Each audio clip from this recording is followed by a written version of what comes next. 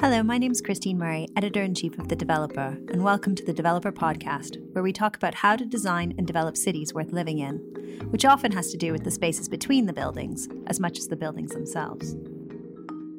In this podcast, we'll hear a panel discussion from the Festival of Place between Emma Warren, author of Make Some Space, Tuning into Total Refreshment Centre, Keir, Global Head of Business Development of Sound Diplomacy, Clarisse Tavin from Major Programs and Projects, City of London Corporation, Akil Scafe-Smith, founder of Resolve Collective, and Mark Davy, CEO of Futurecity. They'll be talking about how we preserve, enhance, foster, and curate culture in the city. What kind of infrastructure is needed? How do we value culture? Can it be created? From music to food, we explore the ways in which culture contributes to place and how to help creative industries to nest and grow. Hello and welcome. My name is Emma Warren and I'm kind of wearing two hats for this session. I'll be introducing our panel and I'll be doing a short Q&A afterwards just to kind of recap on what we've discussed and the knowledge that we have, and hopefully there'll be a chance for maybe one or two questions afterwards. So I'd just like to welcome our esteemed panellists who know all about creating space in which culture may have a better chance of thriving. So please welcome Keir from Sound Diplomacy, Clarisse Tavin from City of London, Akil Scafe-Smith from Resolve Collective, and Mark Davy from Futurecity. Welcome.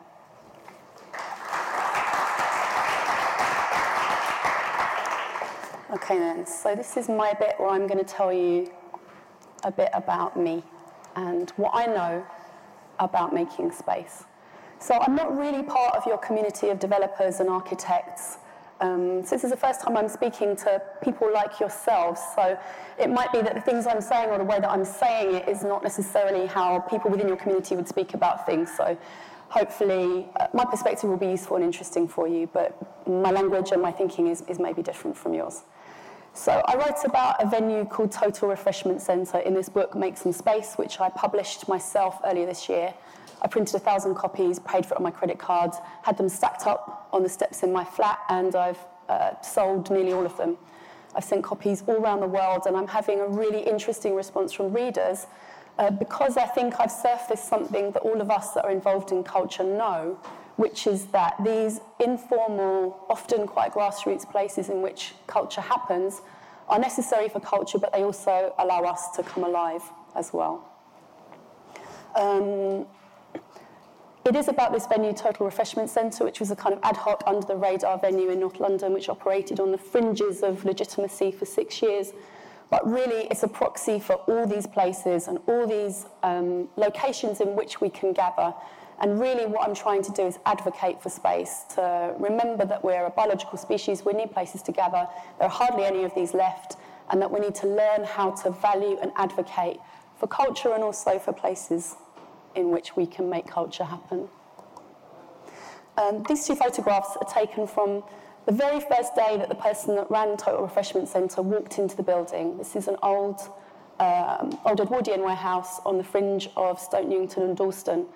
And he'd been looking for a place in which to do stuff, bring his friends together to jam, show films, hang out, make culture happen. And he saw an advert on Gumtree for a space with some very blurry photographs which said, would suit music school. He happened to recognise the place, went to go and see it with his friends, and knew immediately that he could do something in here.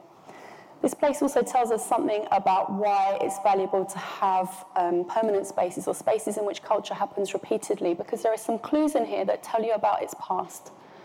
The clues are in the colour scheme. So for 20 years before it was taken over by Total Refreshment Centre, it operated as a Caribbean social club. But it wasn't just a Caribbean social club. This was a culture and a history that wasn't archived, and as we know, if things aren't archived, they didn't exist. But what happened in there was, yes, rehearsal rooms and recording spaces for local musicians. Very important people in the histories of British reggae. Black Slate, African Head Charge were at Mellow Mix, which was the name of the place there. Also a place, a stop-off point for visiting kind of legendary musical royalty. Really important musicians from Jamaica and Trinidad and Grenada came through and came to Mellow Mix, as it was then. But it wasn't just a music thing. They ran grassroots theatre, they ran beauty pageants, They allowed the community to kind of come in and out, so there was no difference between who was inside the building and who was on the street outside. And I think that's always a good sign of a place that's integrated. If you take the history back further, it has an industrial past, but right at the very beginning of it, it was a chocolate factory. And you can't get to chocolate without getting to sugar, and you can't get to sugar without getting to histories of colonialism and diaspora. And I think it's useful for all of us in this country and in this city to understand that if you scrape the surface of most of our buildings, you're going to get to those histories. And the better we know that, the better placed we are to build the new narratives that we need so badly around these subjects. But Total Refreshment Centre became a nexus for a new generation of London musicians who are being described as the new South London jazz musicians who are now selling out venues, are touring worldwide, appearing on the front cover of publications in this country and internationally, and are kind of poised to create a new wave of British music culture, which is of value culturally and economically.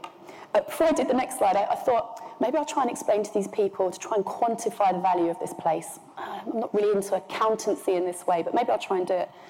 So I have tried to quantify why this place was valuable.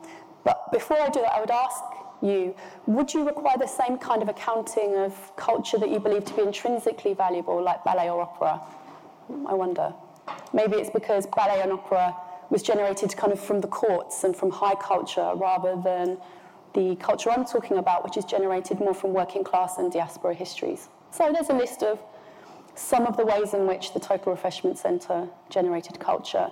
The saxophonist on the right is called Nabaya Garcia, and she's one of the people who is being booked internationally, is gracing front covers of music papers, and not even just music papers, internationally. So I suppose the question really is about making space. And even making space seems like a big ask, doesn't it? I know that for you lot, I understand a little bit more than I did before about the pressures that maybe you're operating under, and that perhaps developers behave logically given the systems and policies and procedures you have around you. But I would ask, of course, to make space, but I don't know if making space itself is really enough. I think what we can do, though, is to advocate for the culture and advocate for space as it is required by we, the experts who make culture.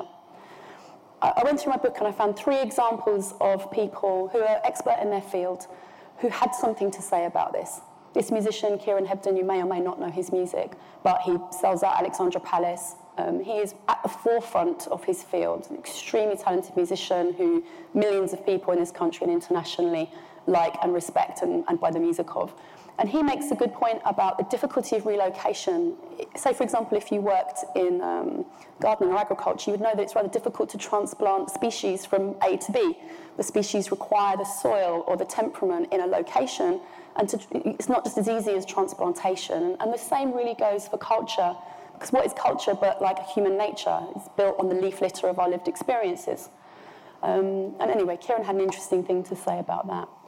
This point about being welcome, Oscar Jerome, again, is one of these like new South London jazz musicians. He wrote a song called Abusi Junction, which came out about a year ago. It's got tens of millions of views on the streaming services. You know, millions of people around the world have heard his music and are going to see them. It's with one of the bands he's in called Kokoroko. So if you want to hear one of the most beautiful pieces of music you're going to hear, I would suggest you hear Abusi Junction. But he makes the point about being made welcome.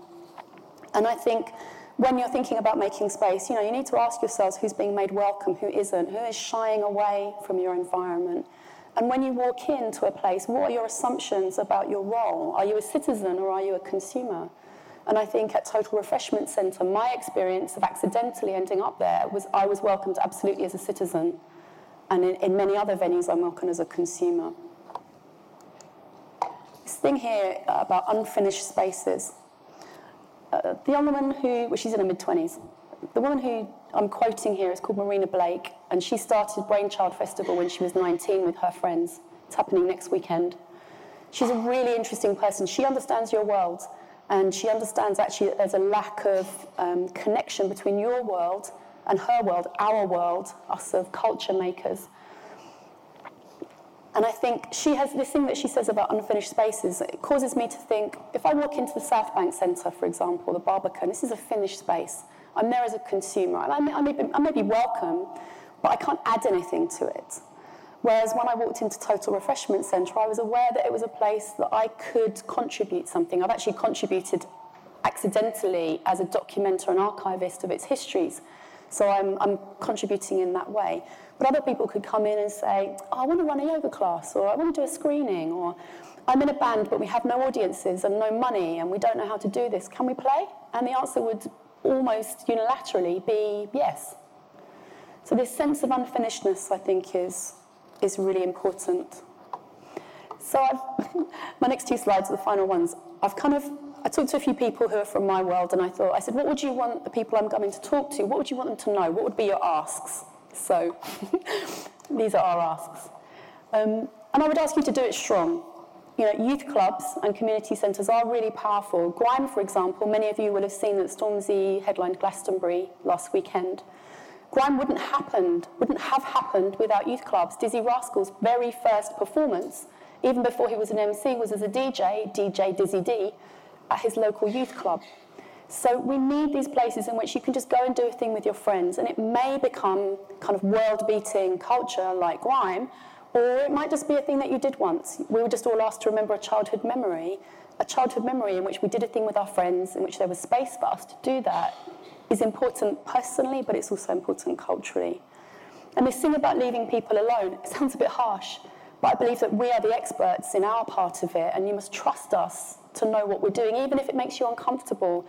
We have to accept that you're the experts when it comes to design and the build and the equations that are required to build safe buildings. We may have some qualms about this, but we know you've done the training. And so even though we, the culture makers, may not have a kind of official MA or qualification in it, you have to trust that we know what we're doing. And then the final thing is this thing about building meaningful relationships. This was an idea from Marina Blake from Brainchild. And actually, I think this is a really good point. Why can't people like yourselves create these roles, relationship managers who understand the people from my world, who understand your world and can mediate between these two environments? I heard recently that the folk society in the 60s and 70s had regional managers all around the country.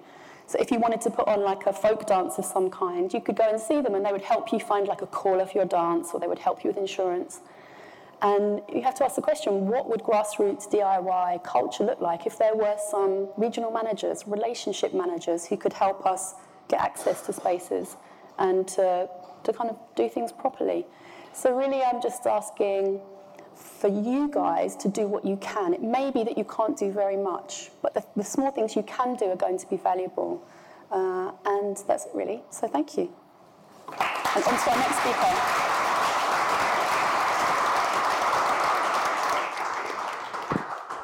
Hello. Is that on? Yeah, I can hear myself. Good. I don't think my slides made it. No. Which is a shame because they were beautiful and very quite kind of compelling. But anyway, I'm going to kind of meander through a little explanation on why I'm here and what Sound Diplomacy, the company I work for, do and why that's relevant. So I'm kind of like the token music guy in this situation, I guess, because I come from managing, for the past 15 years I've managed musicians, some successfully, most not successfully, and I blame most of the lack of success around those artists down to the spaces and the accessibility for them to actually develop their talents and performance skills, build an audience, and actually develop a sustainable, resilient business for themselves. So I guess fast track a little bit. Sound Diplomacy was founded by a Canadian guy who was doing a lot of work for musicians coming into Europe. So he was kind of cultivating pathways for them to access the industry and access opportunities for them to, you know, from the very generous Canadian taxpayers' investment into the arts, find ways to distribute that kind of and celebrate that culture. And he was doing a great job, but I started helping him when some of my artists were between album cycles. And we kind of then recognized that most of the issues around this was down to the grassroots music infrastructure being pressured by the external environment of real estate and property. So one of the early pieces of work we did as Sound Diplomacy as a kind of research piece was for the Mayor of London with alongside a great charity called the Music Venues Trust. And we recognised that most grassroots music venues were closed down due to those quite practical issues around the sound that they were giving, the reputation they had, and the businesses around them being deemed kind of unviable. So we kind of set about dispelling that kind of myth around where the value is placed around these places. And forgive me, I was meant to have some, kind of visual stimulants, so I'm kind of going off here. But basically, so we kind of set about kind of reevaluating the space and trying to configure how we could develop the language to communicate the value of these grassroots music platforms for talent development. And we recognized quite quickly that the language we used as a music industry wasn't necessarily kind of transferable into the built environment. So we were recognizing that the tech sector was doing it quite well, so we needed to lend and borrow influence from them and start to think about grassroots as talent incubation in terms of creating IP and creating businesses. So fast forward a little bit, what we've been doing as a company is to evaluate what we deem the ecosystem of a place based around its music assets, its demographic profiles, and thinking about music as its impact on everything else. Why do people travel to music venues? How do music venues establish communities, and how are they the linchpin for those creative communities? And what are they there's plenty anecdotal evidence around how the kind of more pronounced music cities in the world, Austin and Nashville, places like that, have become music capitals. But also now they are the fastest growing cities in the US. They harbour the kind of tech developments, they harbour the fastest growing healthcare and insurance industries. Why is that? The idea that industry and people gravitate to places that have the excellence of culture, they set the benchmarks for how talent is incubated and is harboured, but also how you kind of recognise the influence of that from its rippling effect through the different businesses, and how you can create and cultivate the pathways for that talent within a city. So we started to do a lot of research around this. Kind of 5 years on, we've developed a piece of technology which helps us to do that. So we developed this idea of kind of mapping out music in an environment to measure the standard of its creative output. We've acknowledged the fact that music is almost like the Trojan horse for contemporary culture. It's not the only thing that's important, but it certainly triggers influence across everything else. So how do we recognize and support that moving forward? Going into how we make place and how we understand music's role in that, we need to look at what the kind of the workforce demographics are doing to engage with space, and how we can actually attract them into space, and how we can use that as a tool to make places better, healthier, and more sustainable. So music is actually the key indicator for the spend for the workforce these days. So they spend £420 million a month on live events. That's around 64% of their income on events. So when we look at this and how we can start to activate spaces and recognize how we can make spaces better, we need to start measuring by actually what kind of music outlets we have and how we can support and help that grow.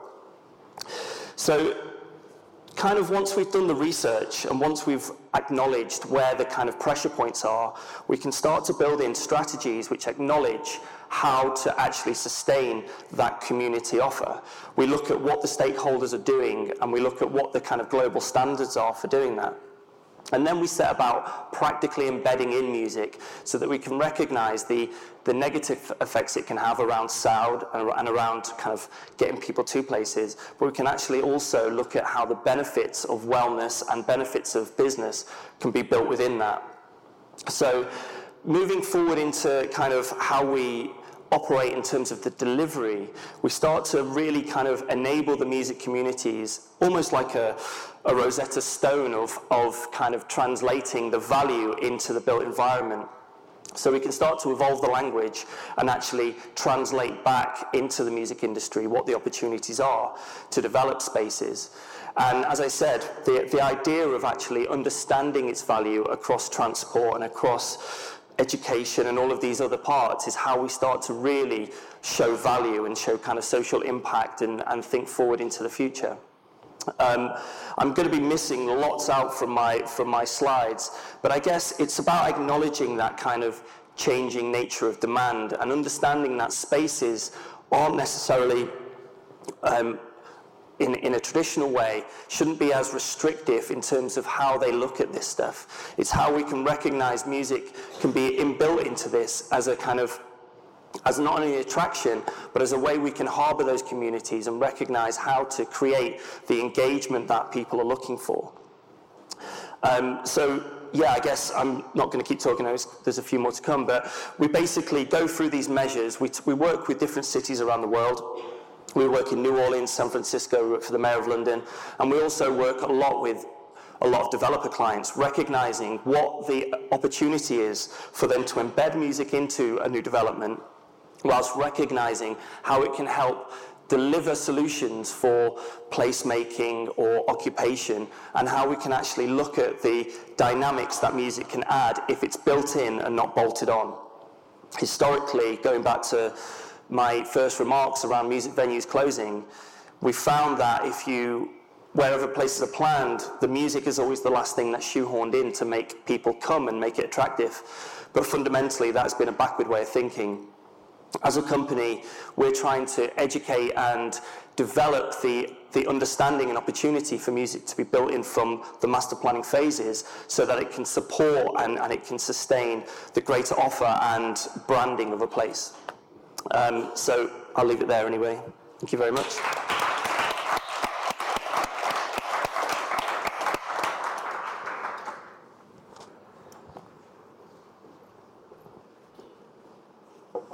Good afternoon. I'm very happy to be here today.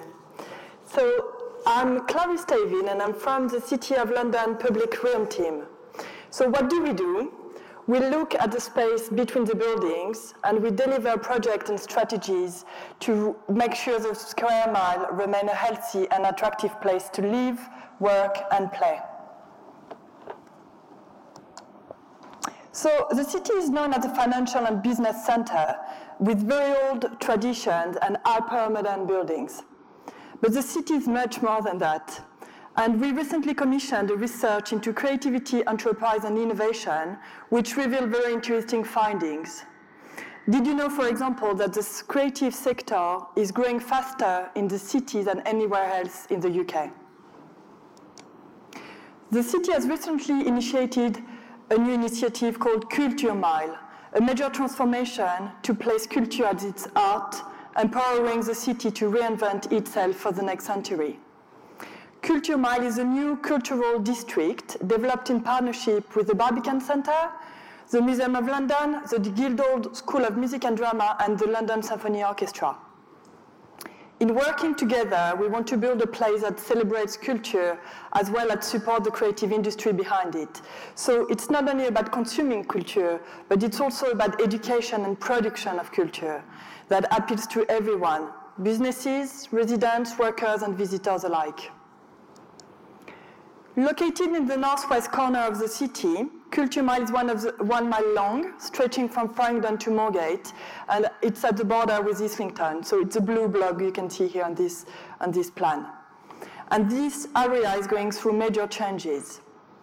Crossrail will open new stations in Moorgate and Farringdon East that will bring 150,000 visitors per day, and that will be 45 minutes away from 3 major London airports.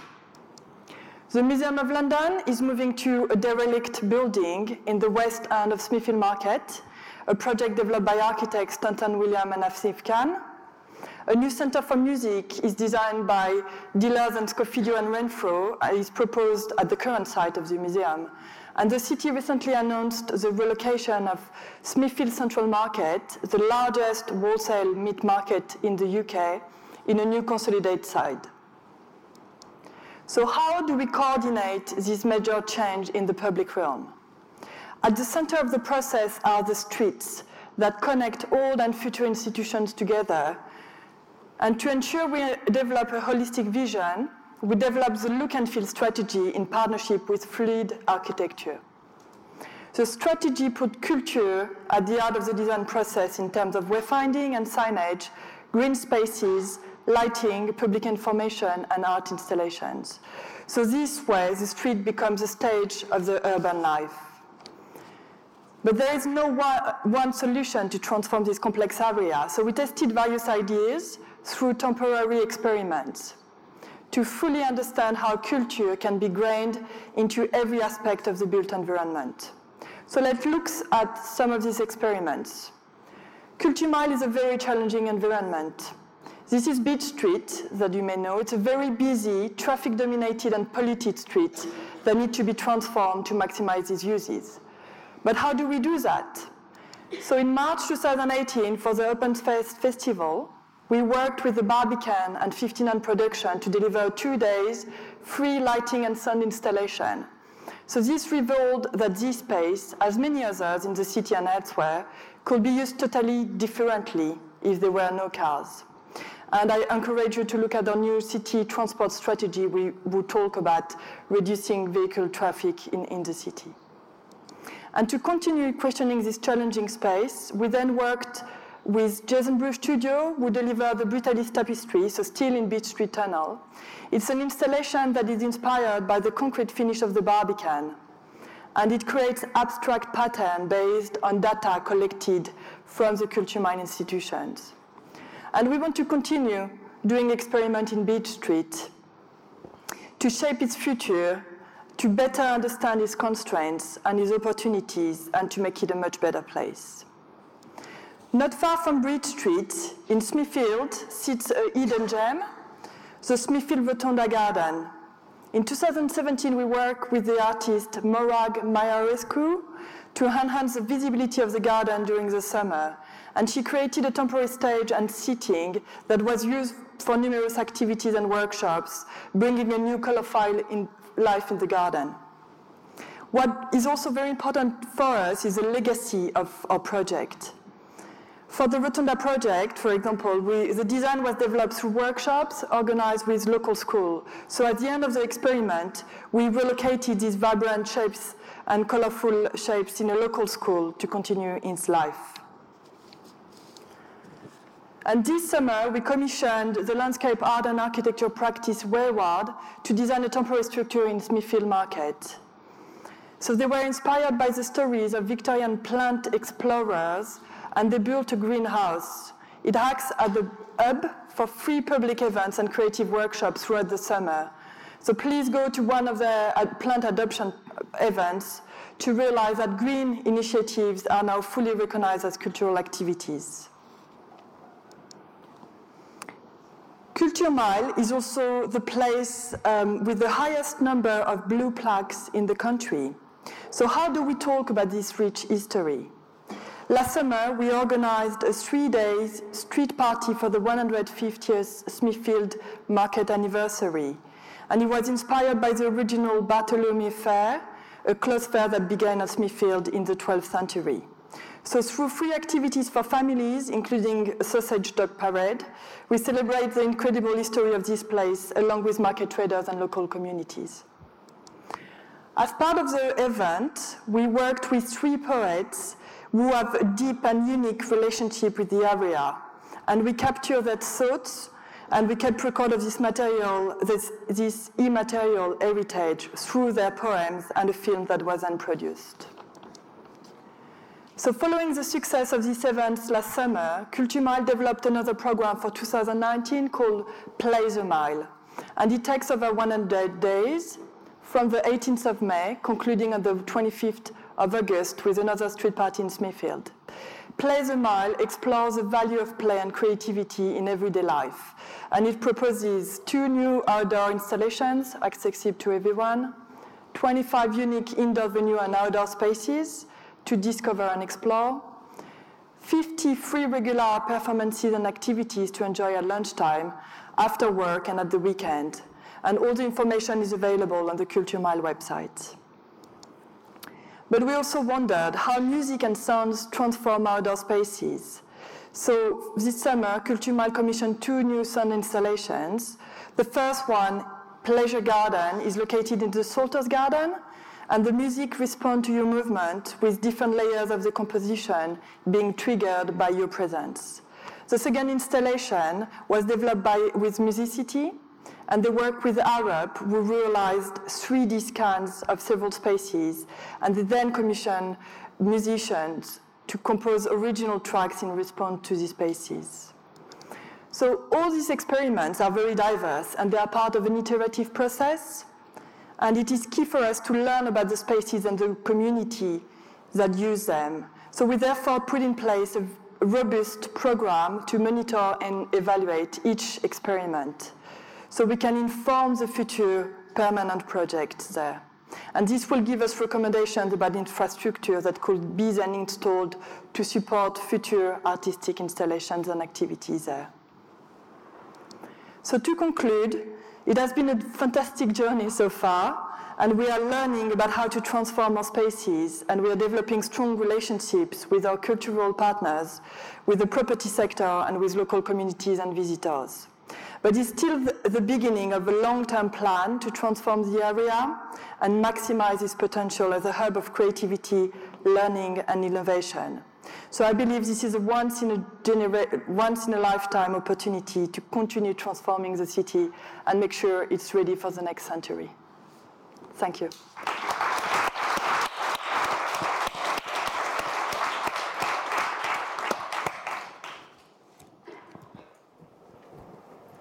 Thank you. Cool. So, before I start, I do want to quickly say that Emma Warren's book, Make Some Space, is one of the most important books published in the last 5 years. I've got my copy in my bag, and I'm going to ask her to sign it for me as soon as I'm done with this. It really does capture a culture and give the voice to a culture that in no other, it has not been given any other space. Like the artists that she's talked about, like Nubia Garcia, like Joe Armand Jones, and Nancy from Steam Down. Like this is a huge movement that's going on right now, and what Emma Warren's book has done is unparalleled. I've certainly never read anything like it. So, get your copy. Anyway, so I on the way here actually, I was having to think about the title for this session, and the title for it being Curating Culture, right? And it struck me as quite funny because creation in and of itself is quite funny, and I think that's because I've started to question that more with my own practice, and now we're working in a very strange and almost surreal world of curation, working with artist curators as well. But what does it mean to actually curate? And curate comes from the Latin root of cura, which has two kind of double meaning. It's to care for, but also to cure. And so what does it mean to cure culture? What does that mean? And what is the role of a curator when we're talking about cultures, especially cultures of resistance, especially cultures of rebellion, and like subcultures. And why I have this as my first slide, I like to do it like pow, like shock everyone with this first slide, like burning buildings, boom, that's it. Is because growing up in London at the time I did, in South London in particular, this is probably the most important image to me of that period. This was in the 2011 riots. This is Reeves Corner, if anyone knows Croydon, burning to smithereens. And the first time I ever presented and I showed this picture, I was talking about placemaking not as a necessarily constructive act, not as an act that can be curated, not as an act that can be guided, but placemaking as an act that's deconstructive, placemaking as a sometimes destructive act. And what that reveals, how that interrogates systems and how that interrogates kind of overarching narratives, how that questions things and how that questions the status quo. So one of the reasons the 2011 riots, other than the fact that I was there at the time, was important to me, and also the important placemaking act in terms of deconstruction, is because it was very different from what is often partnered with, which is the 81 riots. Oops, it's not going to click. Oh, there we go. So the 1981 riots in Brixton was a far more constructive placemaking act. The 2011 riots didn't birth long-standing institutions like the Black Cultural Archives. It didn't burst institutions like the 1981 Contemporary Gallery in Brixton either. Nor did it give birth to seminal kind of literary texts like the Squatter's Handbook and Race Today. Nor did it give birth to really important seminal movements like the Organization for Women of African and Asian Descent and also the Brixton Black Women's Group. In fact, it was so destructive, what it revealed was even a kind of lexical difference between this idea of what a riot and what looting is. Afterwards, a lot of the rhetoric behind it was that these weren't rioters, these had no kind of organization, there was no political moment. This was just looting, this was just people being opportunistic. And so, really what I'm interested in is how placemaking acts, deconstructive ones that create rifts, ones that reveal, and what that can tell us in an indicative way, how that informs how we negotiate change, how that informs how we change the fundamental nature of change itself, and how we reappropriate those aspects of change. So a lot of my research is to do with temporary spaces. While I was working with an organization called Public Practice, as an urban designer in Croydon Council, a lot of my research was to do with what the long-term effects of what we now term meanwhile space are, and how that can have long-term effects, especially for different local communities. I'm also interested in the problems of meanwhile space. In fact, I'm super interested in the problems of meanwhile space. And I often like to ask this idea, if meanwhile is the answer, then what's the question? If we're offering temporary, inverted commas, solutions or even interventions, what are those things answering? What questions are they answering? A lot of my work, so I'm the co-founder of an organization called Resolve. We're an interdisciplinary design collective. We work at the interstices of architecture, art, technology, and engineering. A lot of our work is creating these temporary spaces. Most of our work has been temporary and thus far. And that's also been interesting, not because we've chosen that route, but almost because we've been coerced into that kind of route. A lot of our work concerns building temporary structures, like the Brixton Pavilion and the Rebel Space Pavilion in Brixton in 2016. Sometimes it's also working with kids. In fact, working with kids is a really seminal part of what we do. Young people, as been discussed in the last panel, is a really integral part of how we build and shape our built environment, and giving them voices, as they are kind of the main stakeholders and the longest standing stakeholders in urban change, but have given no voice is a really important part of us, of our kind of ethos and what we do.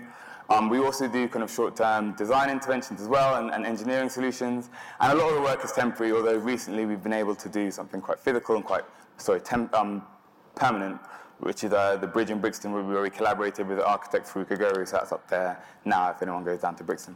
One project in particular which I think exemplifies this idea of how we can utilize, or what the use of a kind of deconstructive placemaking act is, and what that means for something like culture, is one of the project that we did in 2017 called Passageway. Passageway was a project where we tried to interrogate this idea of market value, not the idea of kind of the value of our houses and these kind of things, but like what is the value of urban markets today, and what are those different and alternative values, environmental values, social values, political values, etc. Our one was based in Brixton Market. That's where we were based at the time, and that's where I'm from, and my family history is very largely based around. And one of the things that we like to do during our projects, one kind of antecedent of it, is to use the site as a resource. There are lots of different reasons for how we use that site as a resource, but in this case, what we looked for is a kind of currency for the space. Like, how would we form and inform this space in such a way that could make a platform for different local entrepreneurs, local artists, and also providing this question of what urban markets, of the value of urban markets today. I've known Brixton Market my entire life, and it was a surprise to me that I kind of resaw with new eyes, with fresh eyes, this idea of the banana boxes. And these banana boxes were absolutely everywhere. And they often acted not just as banana boxes, but in fact they were never acting banana boxes. They were always holding things that weren't bananas. They were used as tables. They did a variety of different functions. And so we took about 300, 400 of these boxes and used them as an armature for the space in order to create a platform for some of these different events. Within the space, we had a number of different events that were going on. We had workshops, we had food events where we worked with the kind of local food owners, and also had like different collaborative events with young people interested in those kind of foods. We had workshops, like I've said, and it was a really important way of disrupting that space. And one thing that I don't talk about too well, but my brother, who's also one of the co-founders as well, talks about, is how that space has created a rift. Prior to us being in the space in Brixton, it was a storage holder for Network Rail.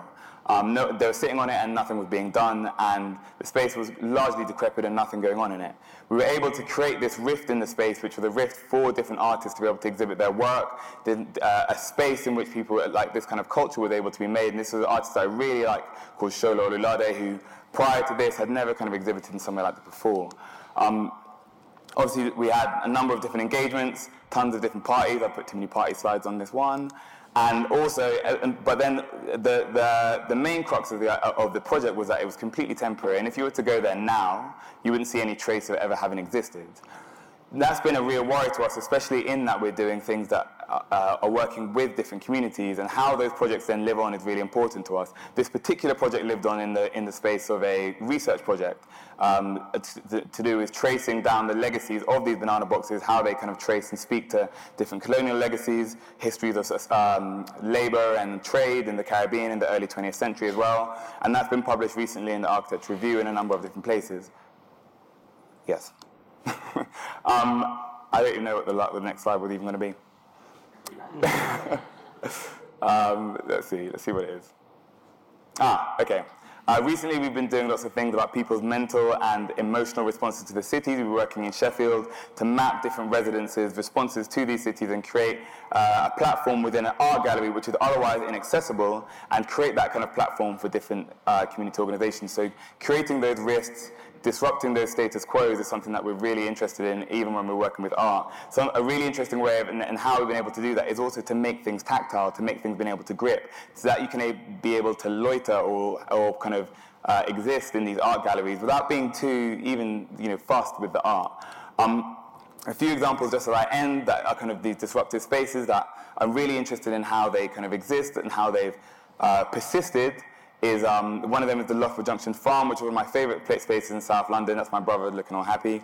The Loughborough Junction Farm is such an important community space for a variety of people in Loughborough Junction that would otherwise not have these spaces, that would otherwise not have a place to congregate during the day or to congregate during the weekday, and they come together around this idea of urban farming. So it's a very important space, so important that it I'm being given the tea.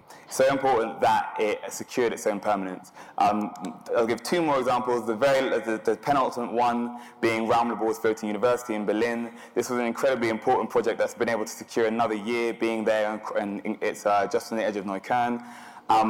And what they've done is create a kind of language, a lexicon around the situation in which they're in which how can practitioners deal with those states of precarity? How can they deal with those states of impermanence as well? And how can they make them productive? The very last one being the Croydon Art Store, and I'd sincerely suggest everyone head their way down to Croydon immediately, right now. Stop listening to me. Get down to the art store, because it is one of the greatest places in London. It's a space that really contradicts its setting. It's smack in the middle of the Whitgift Centre, which is a beautiful 60s shopping mall in Croydon. And what it's really done is it's almost defied planning laws. It's the only space within a completely commercial space in which there's nothing for sale. It's a place where you can go, and kids and people with mental health issues and people who have nothing else to do, it captures a parameter or capture the type of demographic of person that would otherwise be left on a limb, without a limb, and give them this space to congregate, give them this space to be productive, and give them the space to kind of, even just to talk. And that's one of the reasons I really loved, and then the very last thing, and why this is disruptive and constructive, is because what it really does is reveal the social nature of commercial spaces. Our shopping malls are often valued in kind of retail, they're often valued in this idea of exchange and transaction, but they do offer an incredibly important social space to kids. They offer social spaces to people who are without things to do during that day. And the Croydon Art Store really reveals that second nature to the Whitgift Centre, one that I think is actually quite primary at the time. So to round off really quickly, temporary spaces do offer this opportunity to rift, to create rifts in the status quo, the opportunities to reveal the secondary or the kind of hidden natures of pre-existing spaces. But we have to problematize them, we have to understand how they can be, and we also have to understand the potential deconstructive and kind of disruptive nature of these spaces, and how do we work within that, how do we give those space to breathe. Thank you.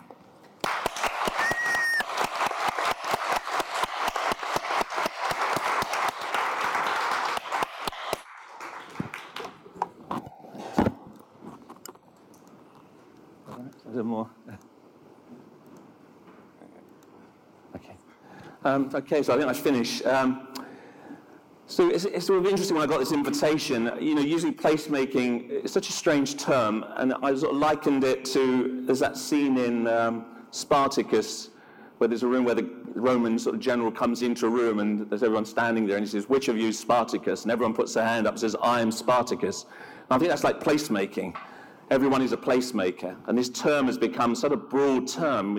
Landscape architects, architecture, art consultants, branding consultants, you know, we're using this term, and it's a strange one, and it kind of goes everywhere. So I suppose from Futurecity's point of view, I set up in 2007. I guess we're just driven by kind of mostly by visual culture. My previous background, I was a practicing artist for quite some time. I was a teacher in art schools for 20 years. And then I stumbled into the sort of property sector for a whole series of sort of accidental encounters, and then started working with architects, with landscape architects, with property developers. And it was a real, you know, it was another world. You know, the world I'm used to as an artist, as a lecturer was, I would say, predominantly a public sector-owned cultural world. The language, the rewards, the funding applications, the accidental nature of what we do, scrabbling, if you like, for things. And sometimes that works and we have great work, but a lot of the time it's quite difficult. And then suddenly there was this other world in which really major decisions were being made about architecture, landscape, infrastructure, huge amounts of money being spent on the urban world. Also, I should say, I'm a Londoner. You know, I was very interested in how the decision-making worked. And what was kind of interesting, this is back in about 2007, was predominantly that the decision-making was kind of random, I felt. That there was lots of decisions being made that were almost based on a hunch, anti-research, you know, friends who'd done things before. So we kind of gradually pushed and pushed and pushed to see where, I guess, the clients would push back. And it's kind of interesting this week, 4 of our projects from around that period are all sort of there. So if Illuminated River Project, will the bridges along the Thames being lit by Leo Villarreal, we won that project 2 years ago. The Sculpture in the City, which I think is probably this year is the best one so far, comes from a strategy that we developed a while ago, 9 years ago. The Crossrail Culture Line, which is another big strategic piece of work, is going to come out quite soon. And then the P5K, which is sort of elevated running track sculpture, which is now called the Tide, down at Greenwich Peninsula, was launched at the weekend. So some of the early big projects that we got involved in are now sort of just coming through. And it's again a sense of the different time profile, I suppose, of something that now has taken 7 or 8 years to become real. So I'm going to show you, I thought as I finish, I would just try, we've got 10 minutes, I was just going to try and take you through one project where we've been very fortunate to be involved on and off for about 4 years.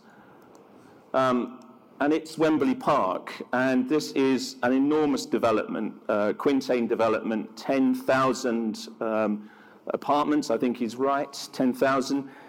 Enormous, all happening at the same time, completely unusual, where mostly these projects work in phases, they're piecemeal, they move along sometimes through economic cycles. So when we started, we were kind of interested in a number of things. Firstly, we wanted to develop what we would call cultural-led placemaking strategy.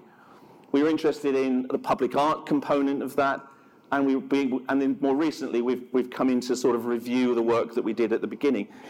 Now again, you know, the arts and cultural sector, we're not represented by anyone in the way that architects or landscape architects or other building professionals have bodies and organizations. Culture is a broad church. Try and define it, try and define placemaking. So, you know, in a sense, you're pushing always the outsider, always trying to get into places. And I guess that's what I've always wanted to do, is get artists, cultural organizations right to the front of the queue, get them in really early. Culture and the arts, as we've heard from numerous speakers, is increasingly the sort of dominant subject at the moment in terms of the sort of growth of the cultural city. So I was going to go through 10 things that we do, and I was going to be very practical about it. We've heard some great projects, and I'm not going to sort of get into detail on any individual one, but I thought I'd just talk about the sort of 10 things that we do.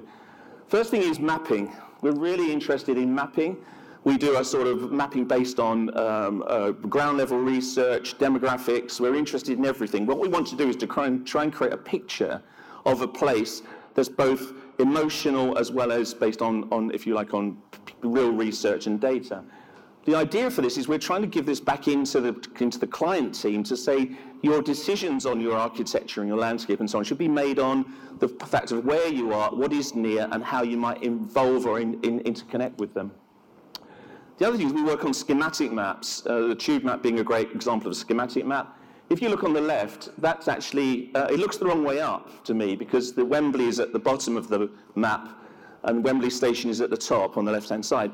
But that's actually correct. The north is that way. We flipped it the other way to see it as you would experience it. If you've done that procession from Wembley Park down the Olympic Way to the stadium with the arch, you think of it as the head at the end of a spine. So we wanted to sort of create a sense of this as a place by challenging the way in which we perceive that space. What we then began to do is using the mapping, working on these kind of audits, working with the entire design team, start to sort of challenge what these spaces were. So we started to create sub-areas, if you like, green areas, edge areas, downtown, a civic, so that we could sort of say, if you're in that area, you belong to that particular club. The influence of that should influence some of your design and some of your decisions. Number two is cultural assets. One thing we learned as Futurecity is there's no money for culture if you ask for it. But if you smuggle those projects in, if you flip some of those budgets, if you raid some of the thinking that's there, then suddenly money does become available. So, for instance, the P5K running track is effectively a landscape project, elevated and becomes more sculptural. Then it becomes something else. But when we started, we're raiding, trying to think differently about the things that are there. So for us, cultural assets, the biggest cultural asset that we were able to convert is the Olympic Way that we all know. When we started, it was an idea to upgrade the landscape, and that was the language, very dry, sensible, better pavers, better trees, maybe better seating, and so on. But now it's described as a cultural project. The lampposts have audio points, so there'll be sound waves able to run down the entire length of the Olympic Way. There are load-bearing points for heavy objects. The steps at the end of the Olympic Way will allow over 10,000 people to sit and face back down the Olympic Way. So what it means is we can program that space. We've taken that landscape concept, but we've kind of created a narrative around it, which allows us to do huge-scale, live, creative events, linked to the fact there will also be major Wi-Fi access as well. So we're trying to convert the thinking into creative spaces where things can happen. So we're talking about cultural infrastructure. Third point really is cultural principles. When you work on these enormous projects, you've got 30, 40 people in a room. They very rarely meet. Everyone's going down the line where the architects are doing their thing, but there could be 15 different practices on a project. So what we're trying to do, I guess, is to set a series of headers which start to allow us to kind of have big ideas that the groups can sort of coalesce around. So and all of this work comes from huge amounts of consultation and discussion, but we ended up with a kind of new London living. This was around the PRS scheme. We had sports and play, the idea of live performance and events. Community, hugely important in Brent, one of the most diverse boroughs in the country, and then education, training, and employability. So these were the 5 core placemaking principles, if you like, that were supposed to drive all the thinking behind them. The fourth thing, really, with property developers, as you probably see, is that they spend huge amounts of money on marketing and branding, and a lot of the time, it's kind of trying to sell it. They're telling themselves that they're good. They're using their own information to say this is what we are and what we want, fantastic, and if you don't believe us, look at our incredible marketing. But if you have great cultural content, if you have cultural partnerships from the outset, that content becomes extraordinary. There's so much of it. You don't need to exaggerate. You don't need to create artificial ideas. It's all there. So cultural partnerships are, in this case, Quintain going in with Troubadour Theatre and creating a new theatre there as a sort of JV, as an investment in culture. It's Box Park moving there, but it's not just Box Park does food. Box Park does extraordinary things. And if you look at the website, it's everything from mega karaoke to new types of food events to links to the football and music. It's the most extraordinary space and the most ambitious through Box Park. And then affordable studios and creative spaces. And there are many more coming, and there's some exciting announcements to be coming in the not-too-distant future. But what was exciting is because we managed to get in so early, because we could embed all this into the kind of day-to-day thinking, right the way across the kind of Quintain team, what we ended up with was them coming to us saying, we're doing this, could we do something with it? Almost getting the team to challenge their own kind of disciplines. And similarly, Wembley Park, the Getty Images has just arrived, and there's so many other things. Value system, this is really important because we have heard a lot today about developers should pay for this, developers should do that, developers should do this. And we also, I think we heard one discussion earlier about Sills and 106, and the way in which this money that's going from the developer into local authorities also forces up prices of the developer to get that money. So there's this very uneasy, very strange kind of relationship. But they will pay for things. They do want to invest in this, in culture and creativity. They need that language, and there needs to be much more collaboration. So the value systems could be anything from planning, could be rental, it could be community, it could be PR and marketing. There's a whole series of things which might be relevant to value, because on most cases it's a private sector partnership. With vision and identity. And if you get the vision identity right, again, it kind of feeds into the branding, it feeds into the content. And although, again, some of the conversation we've had today, it might be that sort of crass to think of branding as being anything other than sort of puff and exaggeration. If you need that branding because it kind of starts to congeal and collate everything into one really great sort of area. And in fact, what's been interesting with the Bandstand, who are the branding people, is the way they've taken that sort of cultural idea and sort of developed it through their branding and marketing material. So it's influenced a lot of their thinking. And then in terms of communities, Brent has this incredible community. They've been hugely involved in this project. And the pavilion, which is now, it was the Yellow Pavilion, which was a temporary space, is now the permanent pavilion.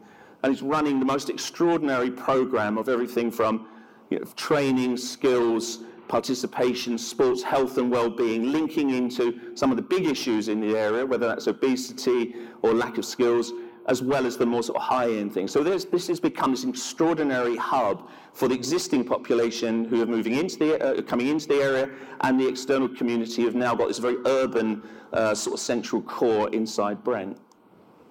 And again, there's just there's a list of some of the things that are there. But what's been interesting now is that sense of community and involvement is spilling out from boxes that were designed for it into a whole series of other projects going into the public realm, into partnerships and so on. And increased this recently, the market which has opened, which is promoting young emerging design and craft talent. They've now got a vehicle for that. This has been done again as a sort of investment by Quintain. So just on that point, what's interesting for me now looking at the sector is that bigger developers are beginning to invest in their own cultural content. And again, it could be problematic, but at least they're doing it. And then if you look at, say, what Quintain are doing, where they create JVs with theatres, offering commercial space up at lower rents or peppercorn rents, creating partnerships, they're looking at the long term. And that came up earlier, doesn't it? We need to invest in the long term, not the short term.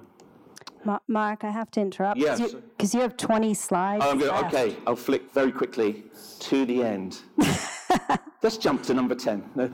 Temporary contemporary is what it is. It means do things from the outset. It means do events, keep things going. Don't wait for the long term. And then finally, the sort of creative district. These are some of the things that we talked about as Wembley Park as a destination and as a coherent space. And one of the most, I guess, the powerful. There's Claudia, who was appointed from the South Bank to bring some amazing content into Wembley Park. The big screen being the most recent. And so kind of raising the kind of level and the quality of the cultural offer, a new creative district for London, and then I guess this being the most important thing of all, plugging into Brent's ambition to be one of the London boroughs of culture, supporting that bid and being part of it. So I've done, a very quick version of a kind of journey through, but I think we've worked with a whole range of property developers over the last 10 years, good and bad, but for me things are changing. We're living in an increasingly urban, complex, collaborative world, and there is a different kind of conversation going on. Thank you.